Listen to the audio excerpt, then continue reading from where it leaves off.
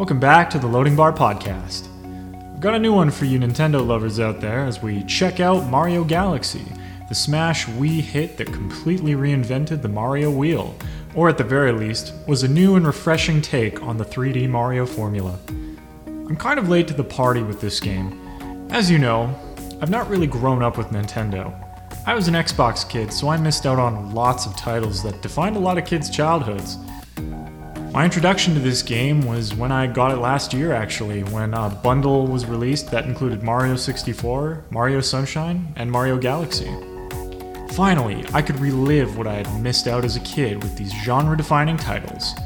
Unfortunately, I am now accustomed to better programmed games, and games like Mario 64 really are incredibly difficult to get through, but I still had a lot of fun.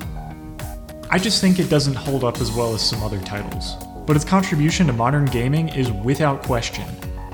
Without it, the 3D era of gaming would not be what it is today. Sunshine was the one I was most excited for, as I have fond memories of the commercials and hearing friends talk about it a lot when I was a kid.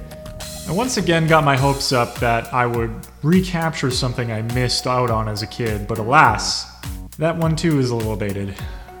I will say that I am fully aware that I set my expectations a little too high for these, but I did have fun playing regardless, let me just make that clear. When I popped in Mario Galaxy, I had a completely different experience with it. I had so much fun playing this game with my partner, who was herself a huge fan of this game as a kid. Out of all of the three on the bundle, this one is for sure my favorite. Mario Galaxy is a beautiful journey that captures players' attention with the visuals, gameplay, and what is in my opinion an incredibly strong draw, the musical score. With Mario games setting the standard for 3D video games after the success of 64, Nintendo had to continue to step it up. Sure, they still continue to release side-scrolling adventures and party games to hit every target audience, but the 3D adventure games were, and actually still are, the main draw and showcase of Mario games. Galaxy delivers in a way that kept the series fresh and fun while building on the already established core mechanics.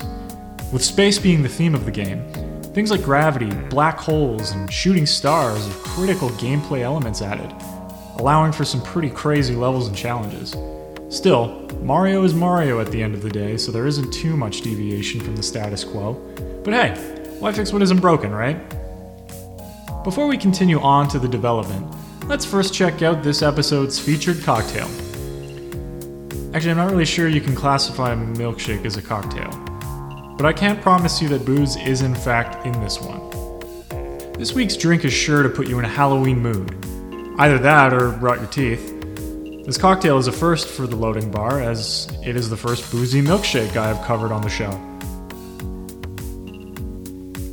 This is the Boozy Screamsicle, and it is all presentation, which is why it caught my eye while researching fall drinks. I found it in an article by Lena Abraham on delish.com, covering a list of Halloween drinks, which I'll leave a link to if you want to check out any of the other featured cocktails covered. This drink is definitely for sweets lovers, which I must admit, I am not, but for those who have that craving for candy, you'll definitely get your fill here. The recipe serves for 4, so depending on how many you wish to make, I would have the ingredients if that's too many.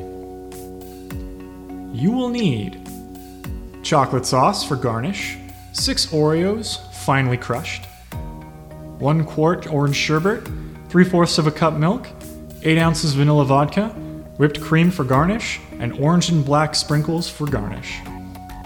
Pour 2 tablespoons of chocolate sauce onto a small, shallow plate. Place Oreo crumbs on a second small plate. Dip rims of serving glasses first in the chocolate sauce, then in the Oreo crumbs. Combine the sherbet, milk, and vodka in a blender and blend to combine. Drizzle some chocolate sauce on the inside of each serving glass, then fill it with the milkshake. Garnish with whipped cream, remaining Oreo crumbs, and sprinkles. When you hear the term milkshake, I'm sure alcohol is not the first thing that comes to mind. Just a smooth, ice cream style drink that comes in a variety of flavors, right? Well, what if I told you that the original milkshake was actually a pretty strong alcoholic beverage? Hard to believe, I know, but while doing research into the first alcoholic milkshake, I couldn't find what I was looking for. Just the history of milkshakes. which in my biased mind led me to believe that I would not find the answers that I was seeking. Turns out, it was all right in front of me, as the answers often are. According to an article by thenibble.com, the original milkshake was first printed in bartenders' manuals in 1885. It was made with whiskey, eggs, and cream, and was served as both a beverage and a tonic. It wasn't until 1922 when the modern milkshake that we commonly associate with today was made. By adding 2 scoops of ice cream to malted milk and chocolate syrup, Walgreens employee Ivor "Pop" Colson created the first proper milkshake. He also simultaneously created the first blender, so thanks for your ingenuity, Pop Colson. Alcohol has made its return to milkshakes, and there are so many amazing adult milkshakes out there. A lot of them usually use whiskey, bourbon, and Baileys, to name a few. Anything that will go well with cream is usually used. Some even use gin or tequila, often coupled with fruit over things like chocolate or vanilla.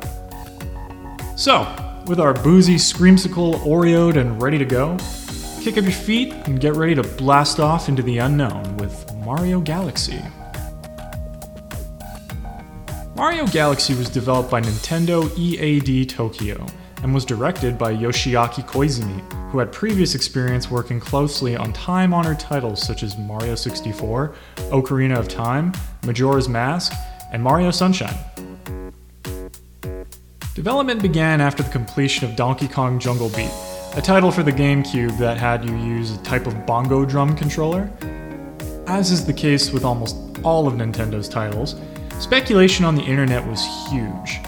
Many theories were bounced around, such as this being Super Mario 128, a tech demo that was released to show off the GameCube's capabilities, or the final GameCube title in general, or simply just Super Mario Wii. The game was announced during E3 2006, and much to Nintendo's annoyance, images of the game had been leaked the night before. During this press conference, the Wii was introduced as the new Nintendo console and would be released in North America on November 19th, 2006. Mario Galaxy was briefly featured along with other titles that would be coming to the Wii, but it was not until November of 2007 that Mario Galaxy would hit shelves. Koizumi-san was the primary programmer of Mario's 3D model and also many of his actions, as he wanted to make sure that Mario's movements would accommodate the new style of gameplay, while also keeping with traditional Mario skills and abilities. Other than Koizumi-san, Shigeru Miyamoto was also heavily involved in the project, as he is the creator of Mario and would provide input into various areas of how he envisioned the game should look or play. Apparently, Miyamoto's instructions weren't always super clear, and in one case, he had to act out how he wanted Mario to look while swimming by acting out the motions on a chair so that Koizumi-san and his team could really understand what he wanted. Koizumi-san stated that one of his favorite accomplishments on Galaxy was the camera, which had reached its peak implementation in this game. If you've ever played Mario 64 or Mario Sunshine, you can fully understand the massive improvement that Galaxy had on the camera controls. Koizumi-san went on record stating that he approached the development of this game with the mindset that he was a chef presenting his kitchen staff with his latest recipe that they would attempt to create. His team, however, had reservations about the general scope and were not fully confident that such a task could be completed. But even Miyamoto-san said he liked what he saw, so they had to go for it. Koizumi-san and his team would send Miyamoto-san samples of what they had, and he would provide feedback on what he liked or what he thought that they could improve upon. The focus that Nintendo imposed on all of them was to create a game that best represented the Wii's capabilities. But they took it above and beyond, putting in sleepless nights and man-hours to create one of the best Mario titles ever. Mario Galaxy's levels were designed as spherical planets that allowed for the camera to never need to be repositioned, which is a contentious point in Mario games in the past. In previous titles, you could run along a straight plane, but eventually would hit a wall, and the camera would reposition itself in sometimes frustrating angles. In Mario Galaxy, the camera limitations are all but gone, as you can run around a large or small spherical planet without the camera readjusting itself, allowing the player to freely and be able to reposition in any way that was comfortable. These planets were not confined to spheres though. Many took the form of various shapes, like planets in the shape of ice cream or apples. Koizumi-san stated that many of the planets were based on food, as they were images that almost everybody liked. I know I do. Food's great. Satoru Iwata, president of Nintendo at the time, stated that he was not sure how adding planets would change how Mario played, and even Koizumi-san was in disbelief of taking the painstaking time to create them. At this point, Koizumi-san was using saucers, as this was displayed in the Super Mario 128, or Super Mario Revolution, as this was its now working title. The development team was actually kind of split down the middle in terms of their enthusiasm in creating a 3D world with spheres as the main environment. Some praising the idea of the challenge of being able to work on the next big three-dimensional step in gaming, while others cited feeling like they lacked the capability. One of the hurdles that the team had to overcome was how a character like Mario, who runs and jumps on things, would translate as a 3D character running around on a 3D space. This was a big reason why the game implemented the spin attack that Mario can do. This way, if Mario was on the bottom side of a planet and jumping onto the target was problematic, you could do the spin attack to take out enemies. Music for this game was composed by Mahito Yokota, who worked on Jungle Beat and Twilight Princess, and Koji Kondo, who had been working on the Super Mario series soundtrack since the beginning. Unlike past titles, this game implemented a complete 50-person orchestra after Yokota-san continuously asked Miyamoto-san until he gave the okay. This was a big change that many were apprehensive about at first because of the cost and the big switch from how Mario would normally be scored. So the general question was, would this style of music fit with Mario? Well, with Koji Kondo working closely with the music team, it stayed not only authentic, but set a kind of new precedent for mainline Nintendo franchise soundtracks. Orchestras were now heard in games like Zelda or Sonic or Super Smash Bros. To name a few. The orchestra was christened the Mario Galaxy Orchestra, and from first-hand listening experience, it is absolutely beautiful. Unfortunately, Yokota-san was stated to have a rather difficult time composing the score for the game, as he believed that the core essence of Mario was cuteness. Kondo-san stated honestly that if you have an image in your head that Mario is cute, please get rid of it. This caused Yokota-san to rethink everything he had created and included more epic compositions. What's more, the main theme for the game that he composed wasn't even used and taken out of the game completely. After that, making the soundtrack had become incredibly depressing for him. It was actually Koji Kondo's theme for Good Egg Galaxy that was chosen in a blind study that would set how the rest of the game would kind of sound. So what is the story of Mario Galaxy? The story for this game isn't exactly drowning in depth like some of the other games I've covered, but don't treat that as a detriment or a criticism. It's just simple and fun. Our story begins with Mario heading over to Peach's castle to check out this meteor shower dropping colorful star bits all over the Mushroom Kingdom. But once again, Bowser and his cronies show up to crash the party and not only take Peach, but the whole castle. Bowser shows up in a flying saucer and fire in the sky style abducts everyone. Mario tries to follow suit but is thrown off the ship and plummets to the earth. He is rescued by the lonely traveler Rosalina and her ship piloted by Lumas, an alien race of star people. To save Peach, Mario and Rosalina have to get the stolen stars that power up several areas of the ship to be fully operational. Mario ventures to several galaxies in order to liberate them from Bowser's control, find the power stars, and save the Lumas. Along the way, Mario learns more about Rosalina from these beautifully illustrated and scored storybook pages that you can unlock as you continue through the game. Luigi also makes a minor appearance in order to help you find bonus stars. Mario Galaxy has all of the staple elements of a 3D Mario title.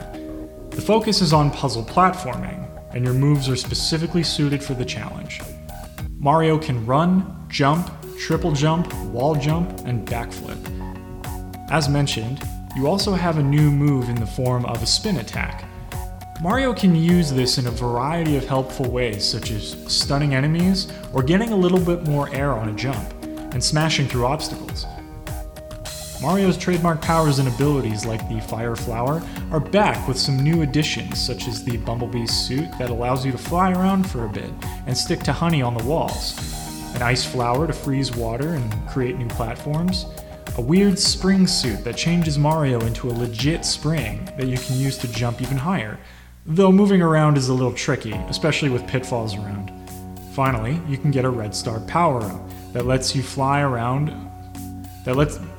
Finally, you can get a red star power-up that lets you fly around after spinning in midair. You make your way through many of Mario's enemies like Goombas and Koopas, but also some more alien-looking creatures that take various forms. Each galaxy ends with a boss fight against some familiar characters like Monty Mole, Petey Piranha, Kamek the Magic Koopa, and Bowser himself. When you complete the course the first time around, you can go back and complete a new challenge for another star. You need a minimum amount of stars in order to challenge Bowser in the final battle to save the Mushroom Kingdom, but you can continue to play the past galaxies and find hidden ones in order to fully complete the star list. In order to explore new galaxies, you need large power stars to open up new areas of the hub world, feed hungry Lumas a set number of star bits, and have enough regular stars to unlock new planets in a certain galaxy. You can also use star bits that you pick up from enemies or just in the overworld to shoot and stun enemies, and a second player can even jump in on the fun and control the shooting of said star bits. I think that being introduced to this game as an adult has made me a little jealous of those who grew up with Mario games and Nintendo in general. I'm making up for lost time though, thanks to the Nintendo Switch. Hell, after the latest Nintendo Direct, they announced that they would be adding Nintendo 64 titles to Nintendo Online, so it's safe to say I'm making up for lost time. I especially had a great time experiencing this game with my partner, who never hesitates to laugh in shock whenever I just miss a jump, falling into a black hole. Thank you for tuning in to another episode of the podcast. If any of you are interested in sharing how your cocktails turned out, making them at home, send me a picture and I'll feature them on the podcast Instagram page. Please check out some of my other episodes for more history and reviews on classic and modern games with corresponding cocktail history. Please feel free to check out my Linktree in the description of the episode for all my social media dwellings, and stay tuned for news on Twitch streams, live episodes, and possible future guests. Hey, it could happen. Finally, if you have any comments or feedback, feel free to email me or message me. Until next time, everyone, this is your host, signing off.